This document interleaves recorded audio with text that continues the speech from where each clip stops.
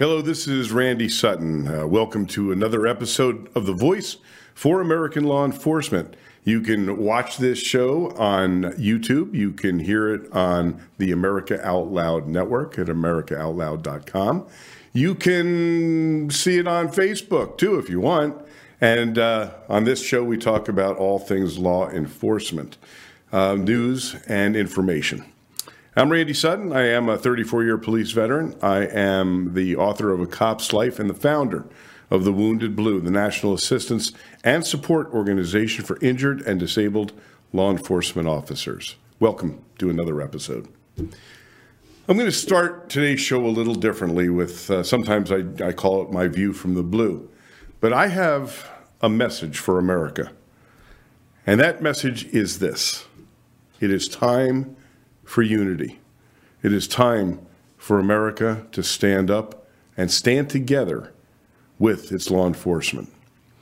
We've seen years now of a massive surge in violent crime across America. We have seen a concerted effort by many political-leaning politicians from the head of the government of the United States downward through local political groups to demean law enforcement, to dehumanize law enforcement. And the reality is this: when we do that as a nation, we make our entire country less safe for all of us. And that's why I call for unity now.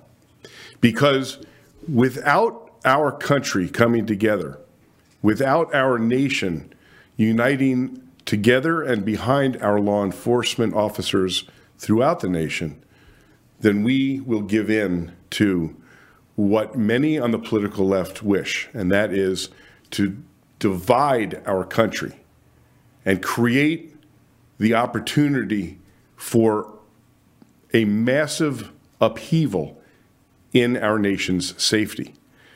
Now let's look at the realities.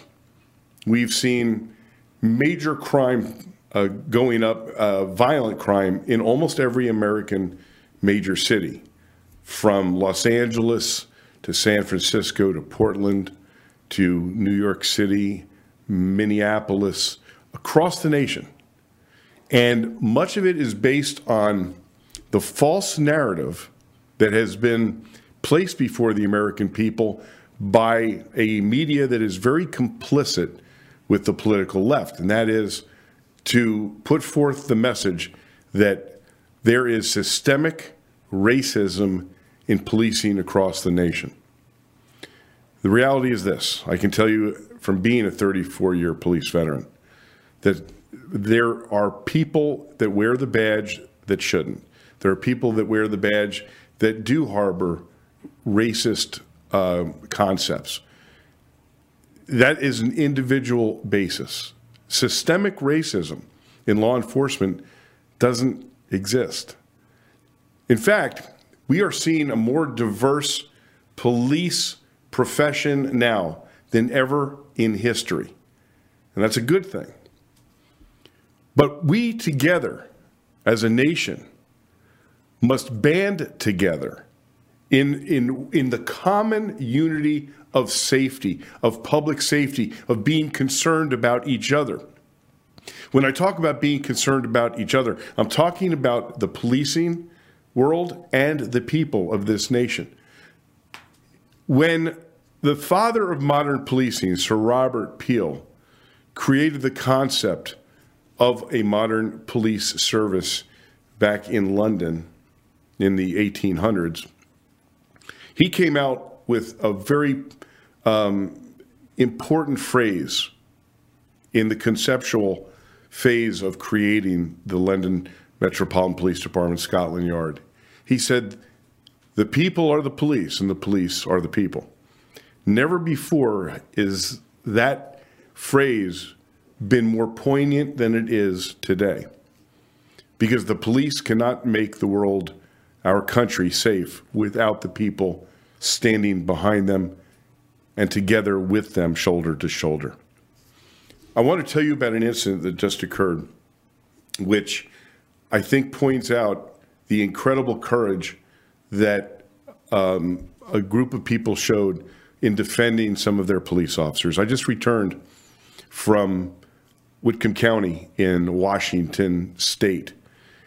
An incident occurred there that we're actually going to be talking about a little later on the show, but I want to tell you about it because it is something that I feel is important for the American people to have highlighted. Let me give you the brief episode of what happened here. There was a neighbor dispute between two neighbors in this rural area of Whitcomb County. And this individual was burning leaves in his property, and the smoke was blowing over into his neighbor's property. So the neighbor came out, he was highly intoxicated, and told his neighbor that he wanted him to stop burning leaves. When he was told that that wasn't going to happen, he went back into his home and retrieved a shotgun, a 12-gauge shotgun, and began firing up into the air. The police were called, 2 deputies. And when they showed up, they were making their plan. The individual who had done the shooting was now back in his residence. And as of this moment, all they had was a misdemeanor crime of firing up into the air. So while they were making their strategy to how to deal with this, suddenly they were ambushed.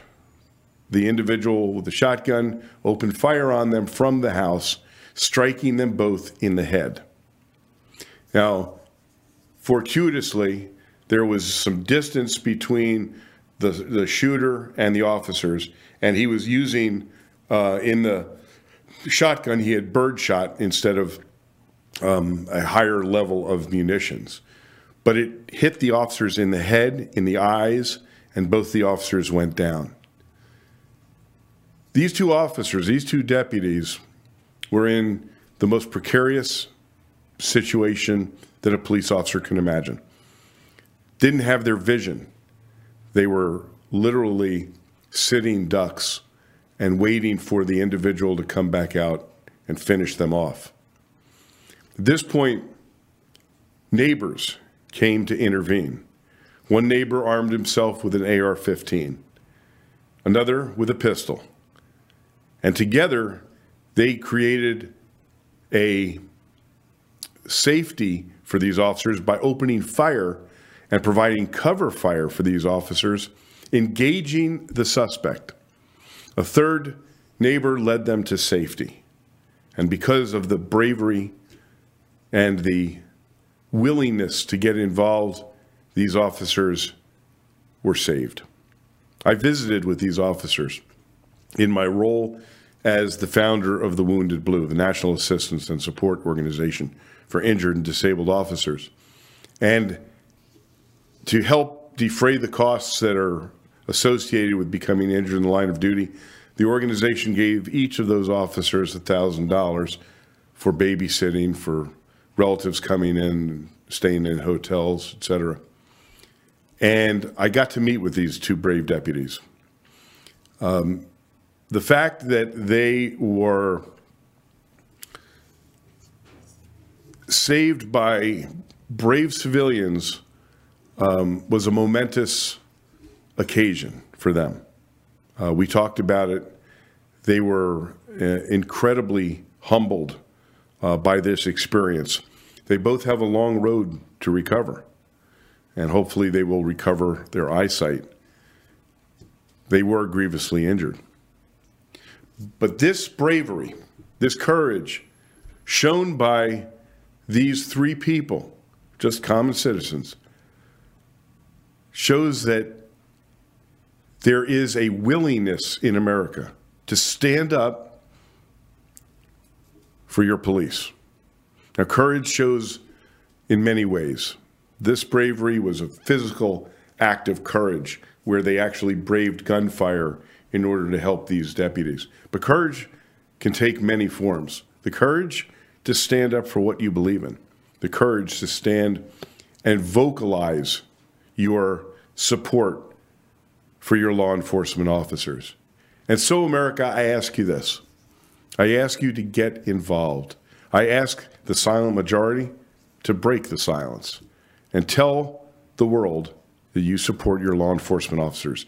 This is the only way that we will be able to effect the change in this country that is necessary for the public safety, for all of us. And that is my view from the blue. We're going to move right into some news stories. Just as a follow-up for what I just told you about those two deputies in Washington, I found it very interesting that this headline came up today. Washington deputies file civil suit against suspect who shot them both in the head. The civil suit seeks compensation for medical costs, loss of income, and pain and suffering. This is from the Bellingham Herald, Bellingham, Washington. Two Whitcomb County Sheriff's Office deputies who were shot in the face while responding to a call in the Peaceful Valley neighborhood are bringing a civil lawsuit against the man who is charged with shooting them. The two deputies, Jason Thompson and Ryan Rathbun, and their attorney, Daniel Horn of Campeche Andrews Horn, announced the civil lawsuit against Joel Burke Young in a press conference Friday, March 4th in Seattle. Afterward, they spoke with the reporters from the Bellingham Herald. We have filed a suit against Joel Young for assault and battery of officers, Thompson and Rathburn, in the line of duty, when what they were trying to do was de-escalate the situation. Young has already been criminally charged with 2 counts of attempted premeditated first-degree murder, 1 count of first-degree assault while armed with a firearm, 1 count of second-degree assault while armed with a firearm, 1 count of felony harassment, and 6 counts of reckless endangerment in Whatcom County Superior Court. He has pleaded not guilty, and a jury trial is tentatively scheduled for April. Now, I wanted to highlight this, the fact that these officers are filing civil suit against the man that assaulted them. And it's an important topic because it is one that should be used much more frequently within the criminal justice system than it is. Remember, your police are people. They are citizens just like all of us. And they have the right to file civil lawsuits when they are wronged. And this is an example of that. One thing we certainly know is that when the police use force against citizens, very often, no matter what the circumstances are, a civil lawsuit is filed, and there are major compensation issues that come up as a result of that. So why shouldn't the police go after those who physically assault them? I believe if law enforcement did this on a more frequent basis, we would see a diminishment of the assaults against them. Now, the last year that the FBI stats were available, I think it was 2020, more than 60,000 American law enforcement officers were physically assaulted in the line of duty. That is a massive number. Imagine that. 60,000 police officers being physically assaulted in the line of duty. That means gunshots. That means knifings. That means beatings. That means being hit by cars intentionally. That means being kicked and being spit upon. And this is taking place all across America. And what we have seen is a lack of consequences from the criminal justice system when it dealing with officers being assaulted. So filing a suit against these individuals that cause injury to our officers, I believe, is a step forward in creating consequences for those that choose to physically attack law enforcement officers. And this is another way that police can get justice for themselves. So I wanted to bring that up. I thought it was interesting, the timing of it especially. I met both of these two deputies. Both of them, are substantially injured. And think about this. They're both husbands and parents, and just like you and me. So it's heartening to me to see law enforcement officers standing up for themselves and using the criminal justice system to gain some justice for themselves.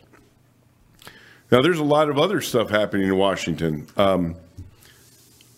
When I was meeting with these deputies, I also met with the sheriff, Elford of Whatcom County. We had a deep discussion about the challenges that are facing law enforcement in the state of Washington. I don't know if you're aware of this, but of course, it's something that all law enforcement is watching, and that is that the state legislature of the state of Washington last year created some of the worst anti-law enforcement, anti-public safety laws created in America.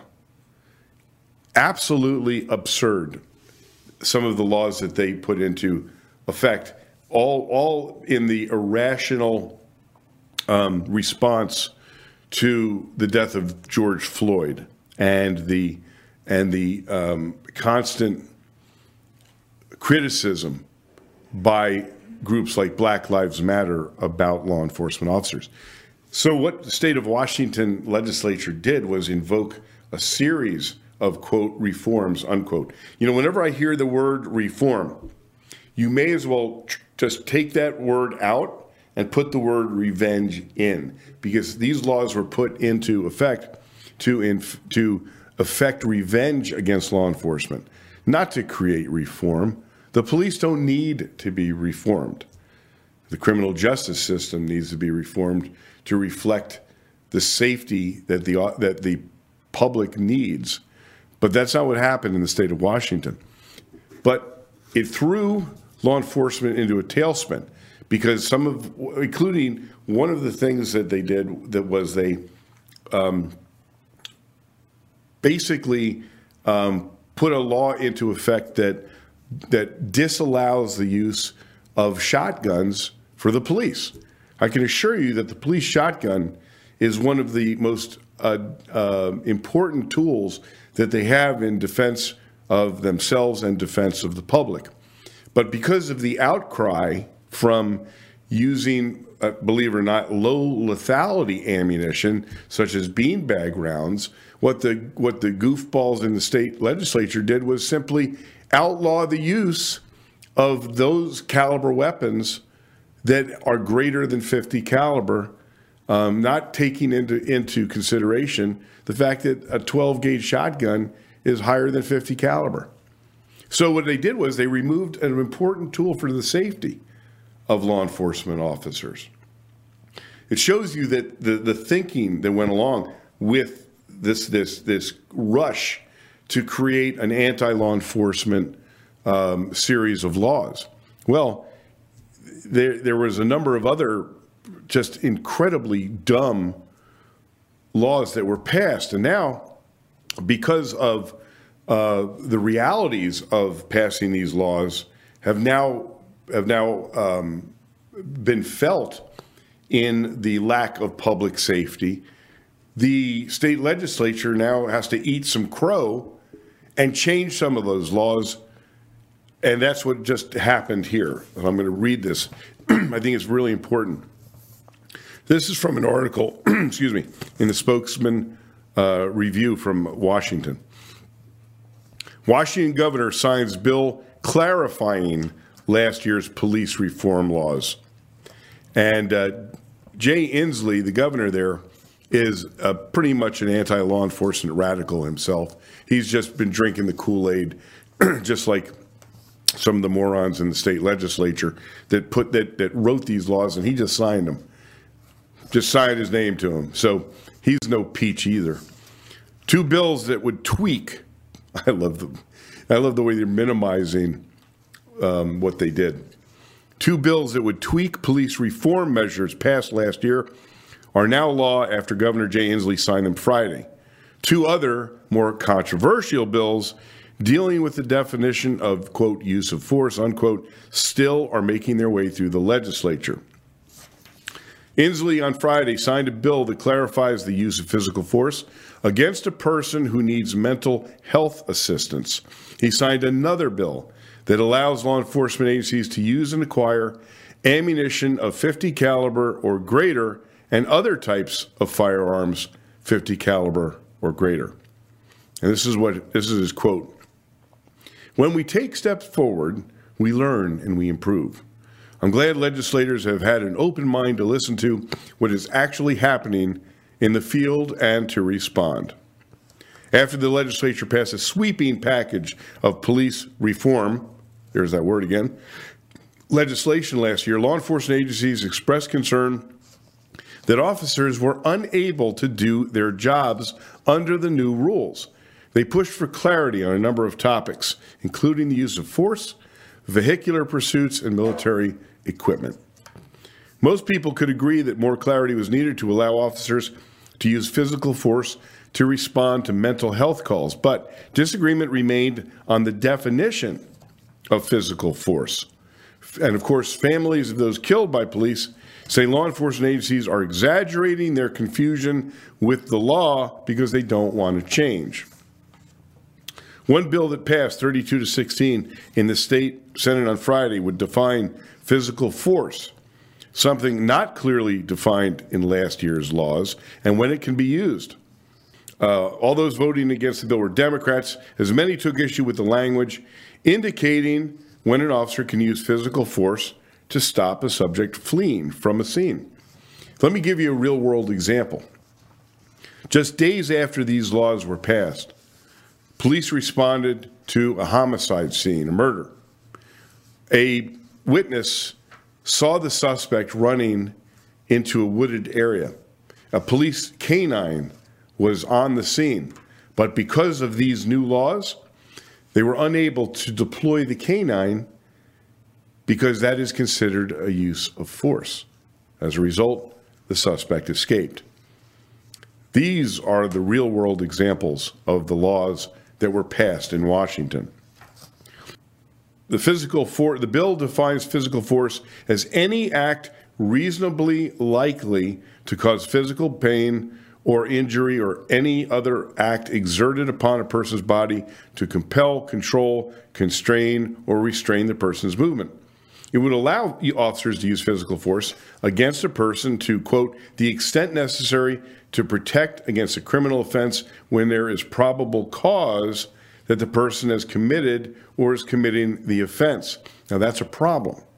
Probable cause is a legal definition. And in the heat of the moment when officers are responding to a scene, that probable cause may not exist when they are using force in order to detain someone. That's why these new changes to these laws must be made.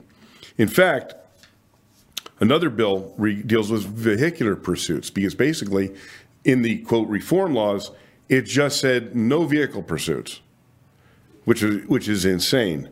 This bill that just passed allows officers to engage in vehicle pursuits when there is reasonable suspicion, which is a much broader term and one that is more consistent with laws across the country. Reasonable suspicion that a person has or is committing a violent offense, a sex offense, escape, or driving under the influence, and when not pursuing has serious risk of harm to others. And finally, all the House members voted for that. So we are seeing some changes for the better. But why, I ask you, did these reform, quote, revenge laws come into existence to begin with? It was all based on the irrational response that was put forth after the killing of George Floyd. And no matter how you look at that incident, all law enforcement officers in this nation are now paying the price for what one individual officer did. And the irreparable harm that has been brought about by the political left who used this death, this tragedy, for their own purposes in pushing forth an agenda that is the antithesis of public safety.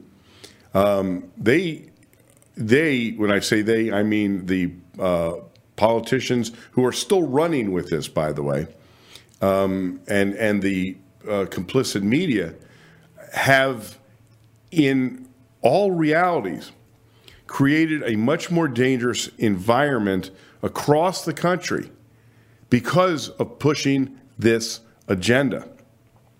These laws that were passed in Washington, and with by the way, with basically no input from law enforcement, of course, are a stark example of the damages that have been put forth to this nation, all based on an irrational response to a single incident.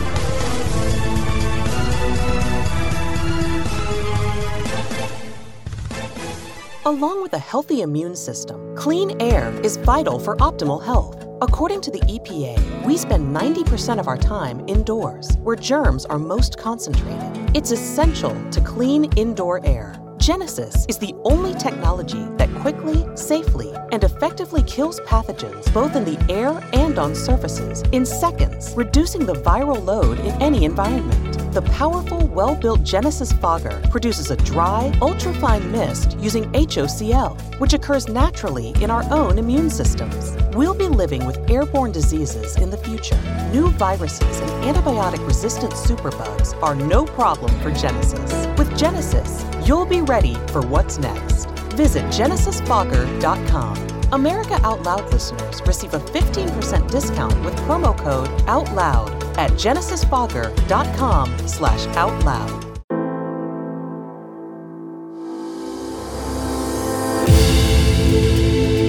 Our invincible American spirit drives the most audacious experiment in the history of self-government. America Out Loud celebrates the American spirit every minute of every day. AmericaOutloud.com. Liberty and justice for all. In 2008, the amount of concentrated time people could spend on a task without becoming distracted was 12 seconds. 5 years later, it was only 8 seconds, 1 second less than a goldfish. If you find yourself always distracted or having trouble recalling information, you're likely to fall behind in the demanding, fast-paced 21st century. In other words, brain performance is more critical now than ever. Boost your brain power with Healthy Cells Focus Plus Recall. Science-backed nootropics to sharpen focus, concentrate longer, enhance recall, improve mental speed, learn rapidly, and be more alert. It's a pill-free brain supplement made with maximum absorption technology, designed to feed our brains at the cellular level.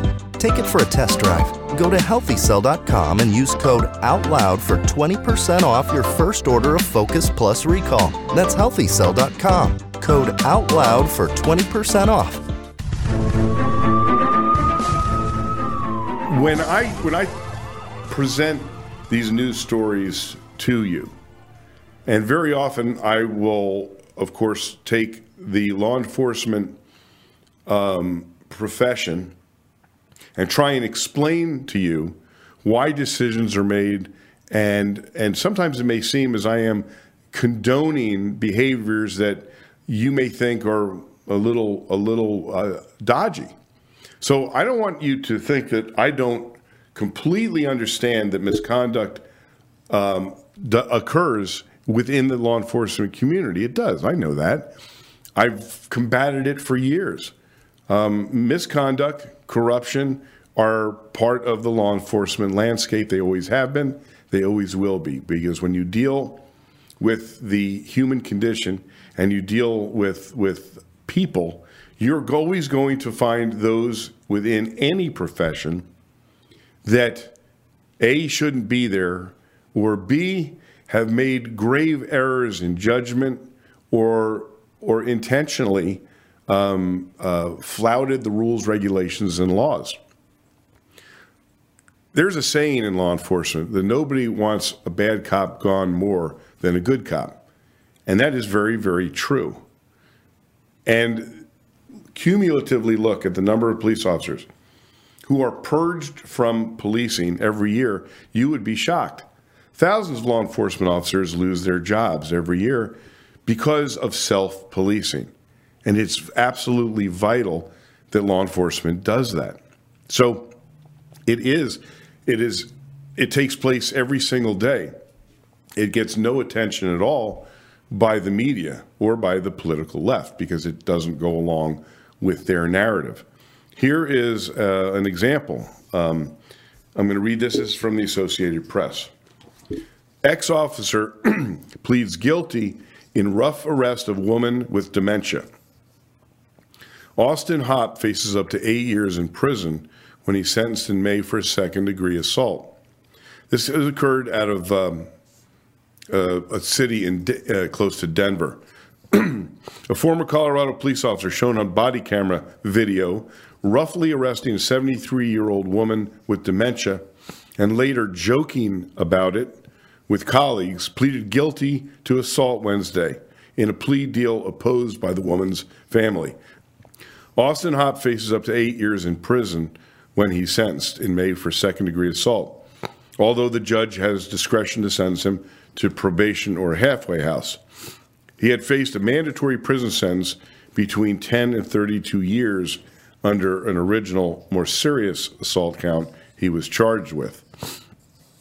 Hopp arrested Karen Garner in 2020 after she left a store without paying for about $14 worth of items in Loveland, about 50 miles from north of Denver. Police body camera shows that after she turned away from him, he grabbed her arm and pushed her to the ground, still holding the wildflowers she had been picking as she walked through a field. The video from the Loveland Police Department's body camera footage shows Karen Garner on the ground while being arrested. The footage shows that when Hopp had Garner pushed against the hood, she tried to turn around and repeated that she was trying to go home.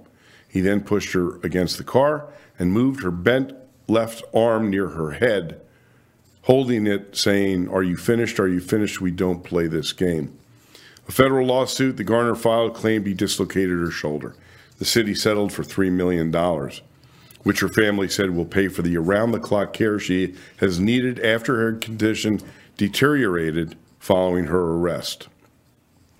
Now, I saw the body cam video for this.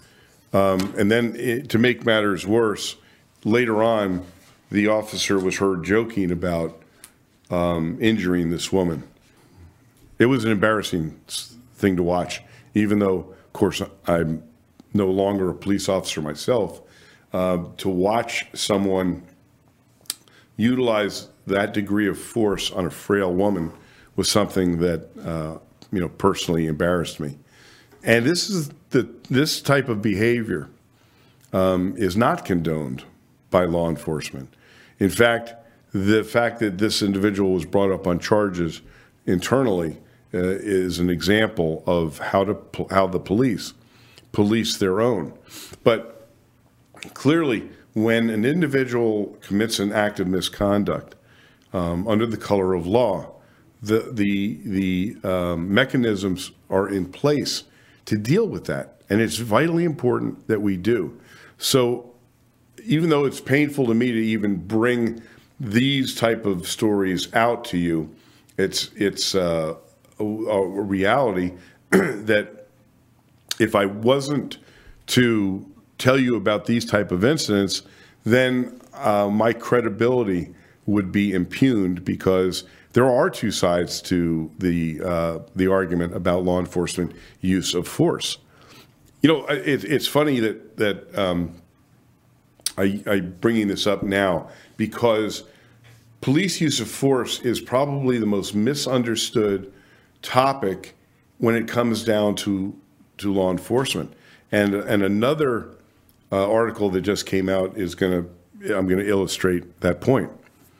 The The Breonna Taylor shooting in Louisville, Kentucky, was another one of those incredibly high-profile incidents that took place, which led to even more riots and also to the furthering of the narrative of racist policing.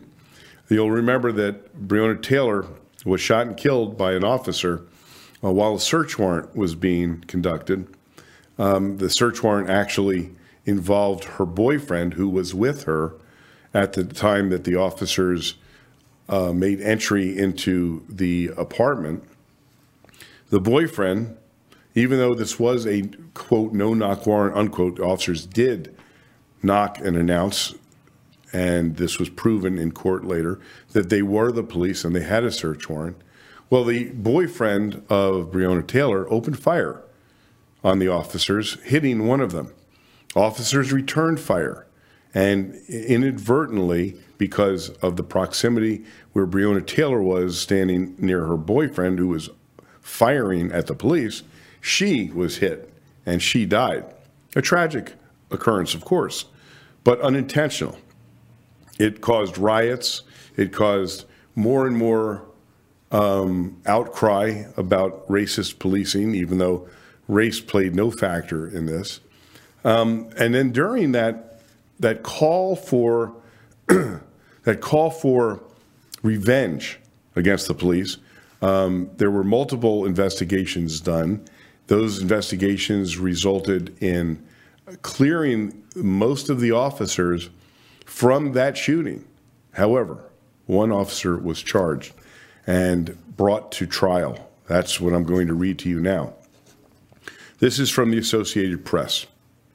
Ex-officer cleared in shooting during Breonna Taylor raid. The jury of 8 men and 4 women delivered its verdict about 3 hours after it took the case. A Kentucky jury on Thursday cleared a former police officer of charges that he endangered neighbors when he fired shots into an apartment during the 2020 drug raid that ended with the death of Breonna Taylor. The panel of 8 men and 4 women delivered its verdict just 3 hours after it took the case following closing arguments. The individual named Hankinson had been charged with 3 counts of wanton endangerment for firing through sliding glass doors and a window of Taylor's apartment during the raid that left the 26-year-old black woman dead. Hankinson's attorneys never contested the ballistic evidence, but said he fired 10 bullets because he thought his fellow officers were being executed. Former Louisville police officer Brett Hankinson is questioned by the prosecution as he discusses his position during the attempted execution of a search warrant. Hankinson said that he saw the muzzle flash from Taylor's darkened hallway after police burst through the door and thought officers were under heavy fire, so he quickly wheeled around a corner and sprayed 10 bullets. But in closing arguments, prosecutors cast doubts on what Hankinson saw, challenging whether he could have looked through Taylor's front door.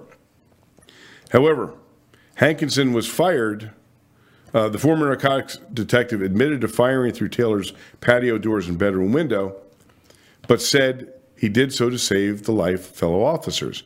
He was fired by the Louisville police for shooting blindly during the raid. And this individual was now found not guilty, still terminated by his department. Now, there's a lot to this ruling, and there's a lot to this case. Police use of force, as I said, is very, very misunderstood, especially when police should and can use deadly force. In this particular set of circumstances, the officer did not show a target when he opened fire. And his testimony is that he fired into the apartment trying to save the lives of his officers, the officers. When a police officer opens fire on someone, the training that every officer receives when it comes down to the use of deadly force with a firearm is know your target. Know your target. Know the backdrop of where you are shooting, because you are responsible for where those rounds go.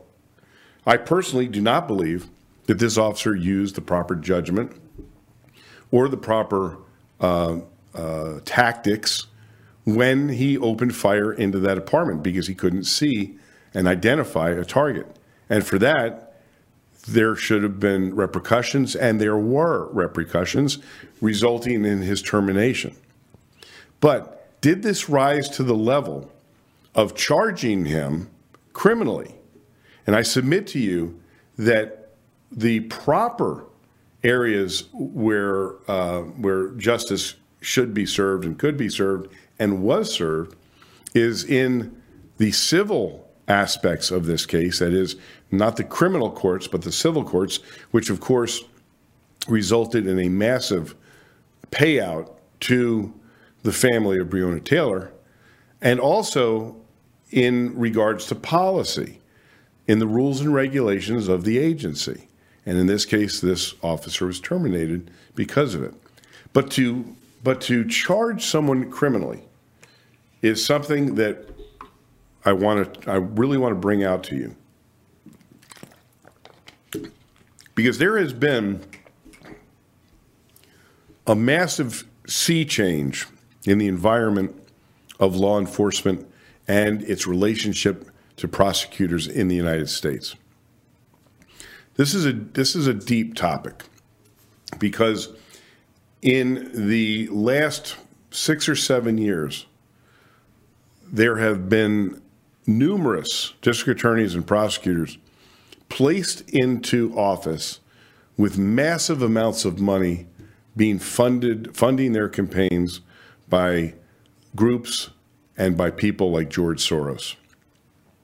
It was a brilliant tactic and a brilliant strategy by the political left, because by putting what I call Trojan horse district attorneys into the positions of power, where they can make absolute decisions about who they're going to prosecute, whether on the against the criminal element or against law enforcement, we have seen a trend, and that trend is not holding criminals accountable for their crimes, but a massive sea change in the use of the criminal justice system to prosecute police.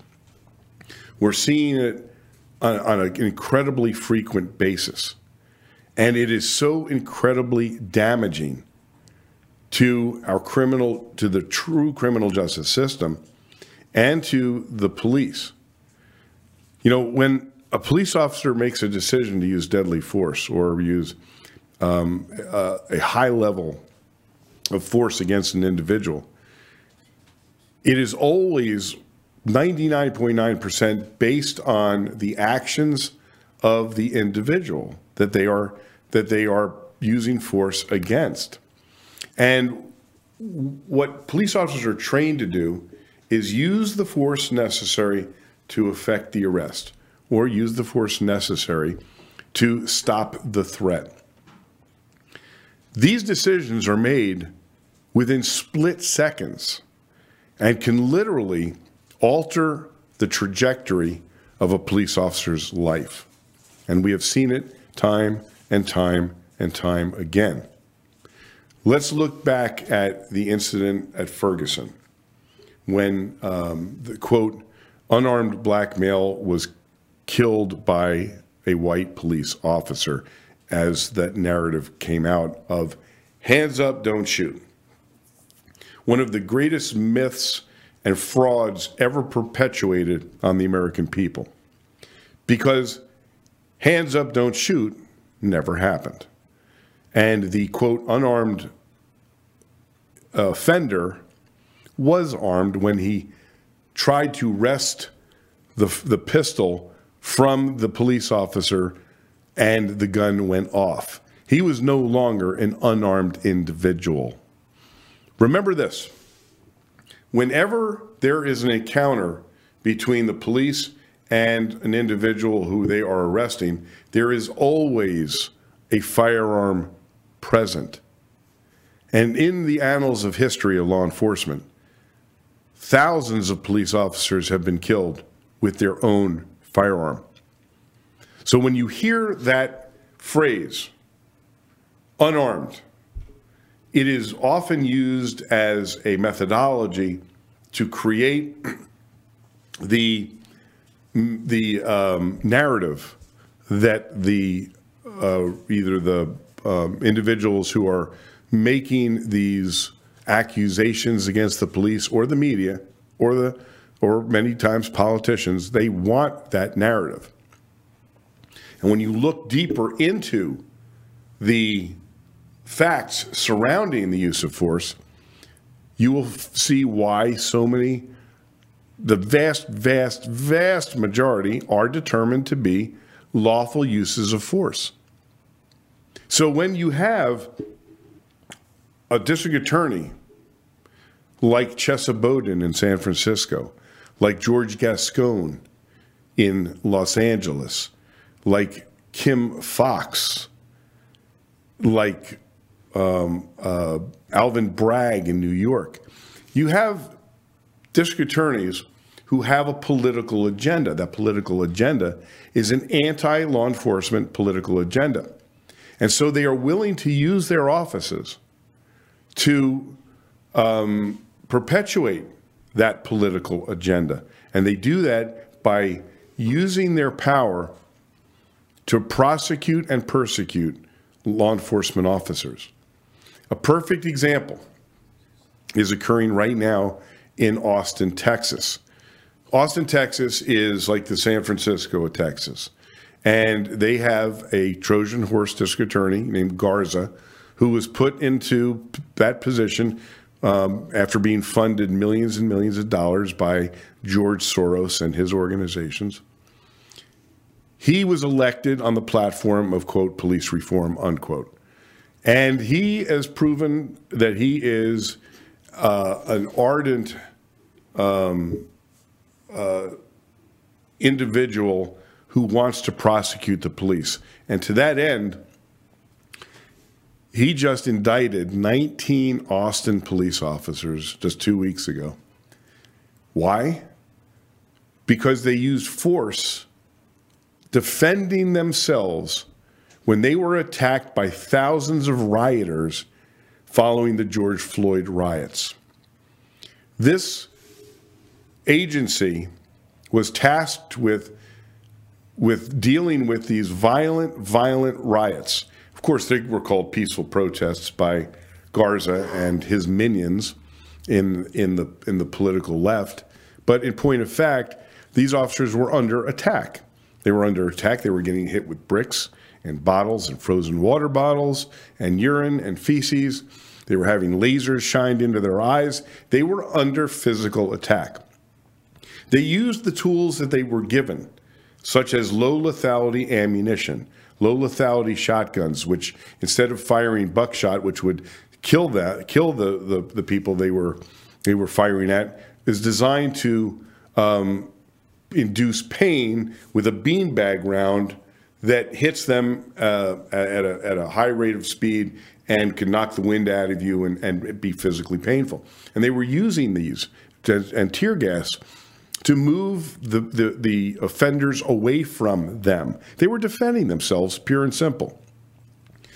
Garza, 2 years later, has now indicted 19 of them. They are now fighting for their very freedom because of what I consider to be malfeasance on the part of this district attorney. In fact, I'll go a step further. I believe that this is an illegal act because it is prosecutorial misconduct at its very core.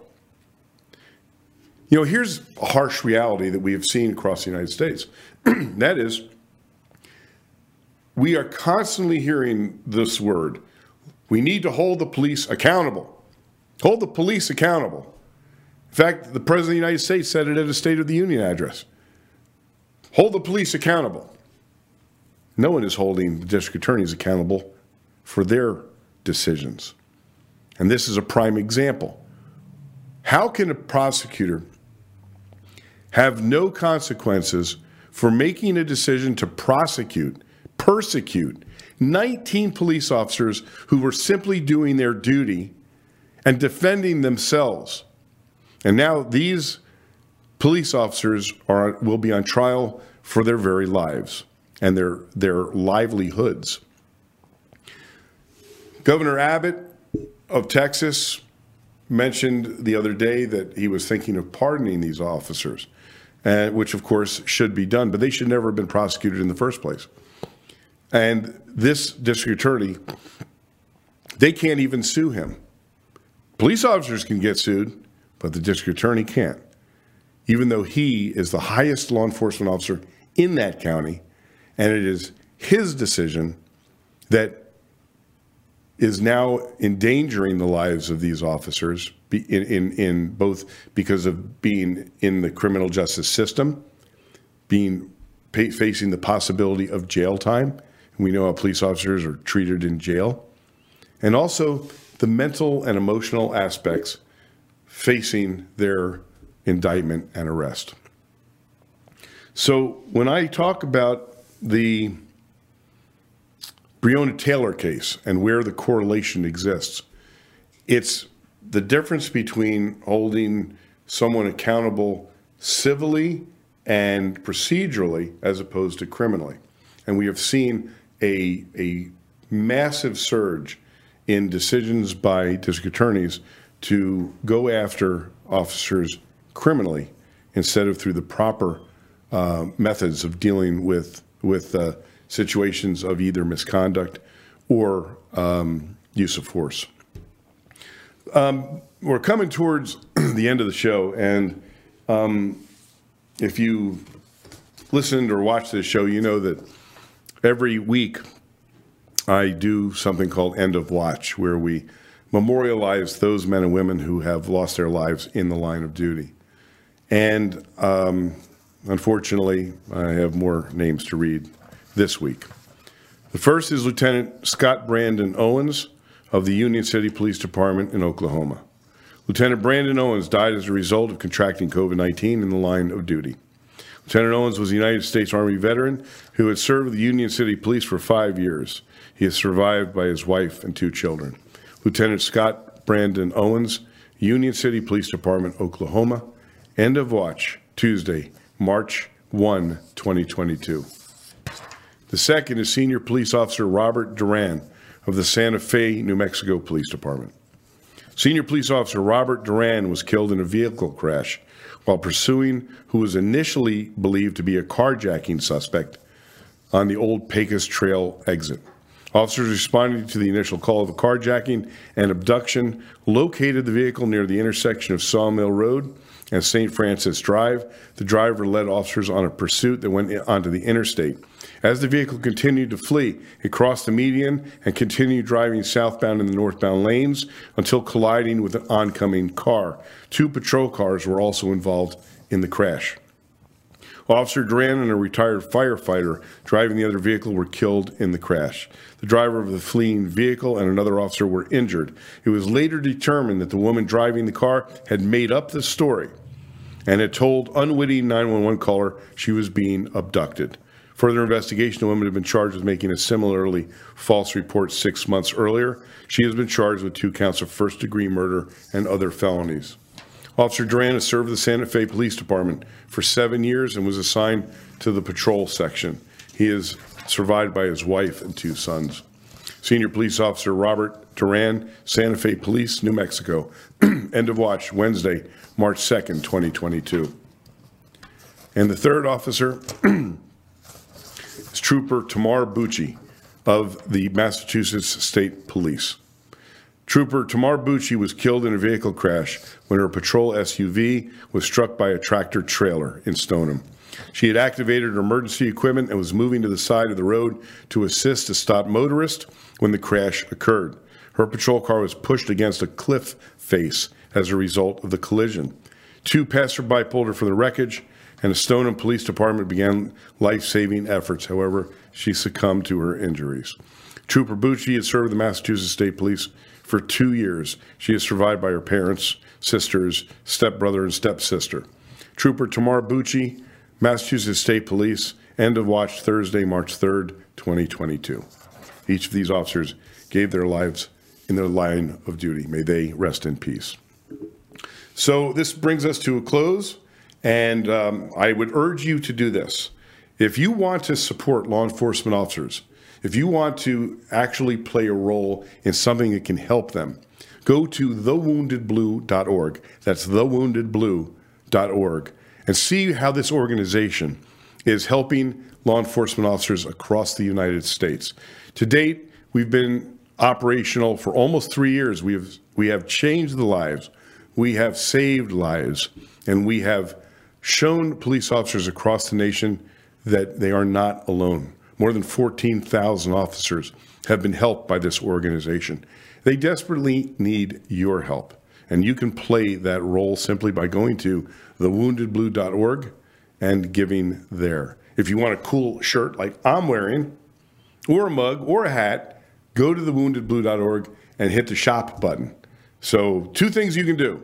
Hit the shop button, hit the donate button, and you can help law enforcement. If you are a law enforcement officer and you're facing either physical or emotional and psychological injury, please reach out to us. This is why we exist. Thewoundedblue.org. I'm Lieutenant Randy Sutton, retired, and if you want to find me, I'm easy to connect with. You can contact me yourself, Randy at thewoundedblue.org. That's Randy at thewoundedblue.org. You can hit me up at Facebook under the Voice of American Law Enforcement or the Wounded Blue page, and check us out there. This is Randy Sutton. Thank you so much for joining me again on the Voice for American Law Enforcement. We'll see you again next week.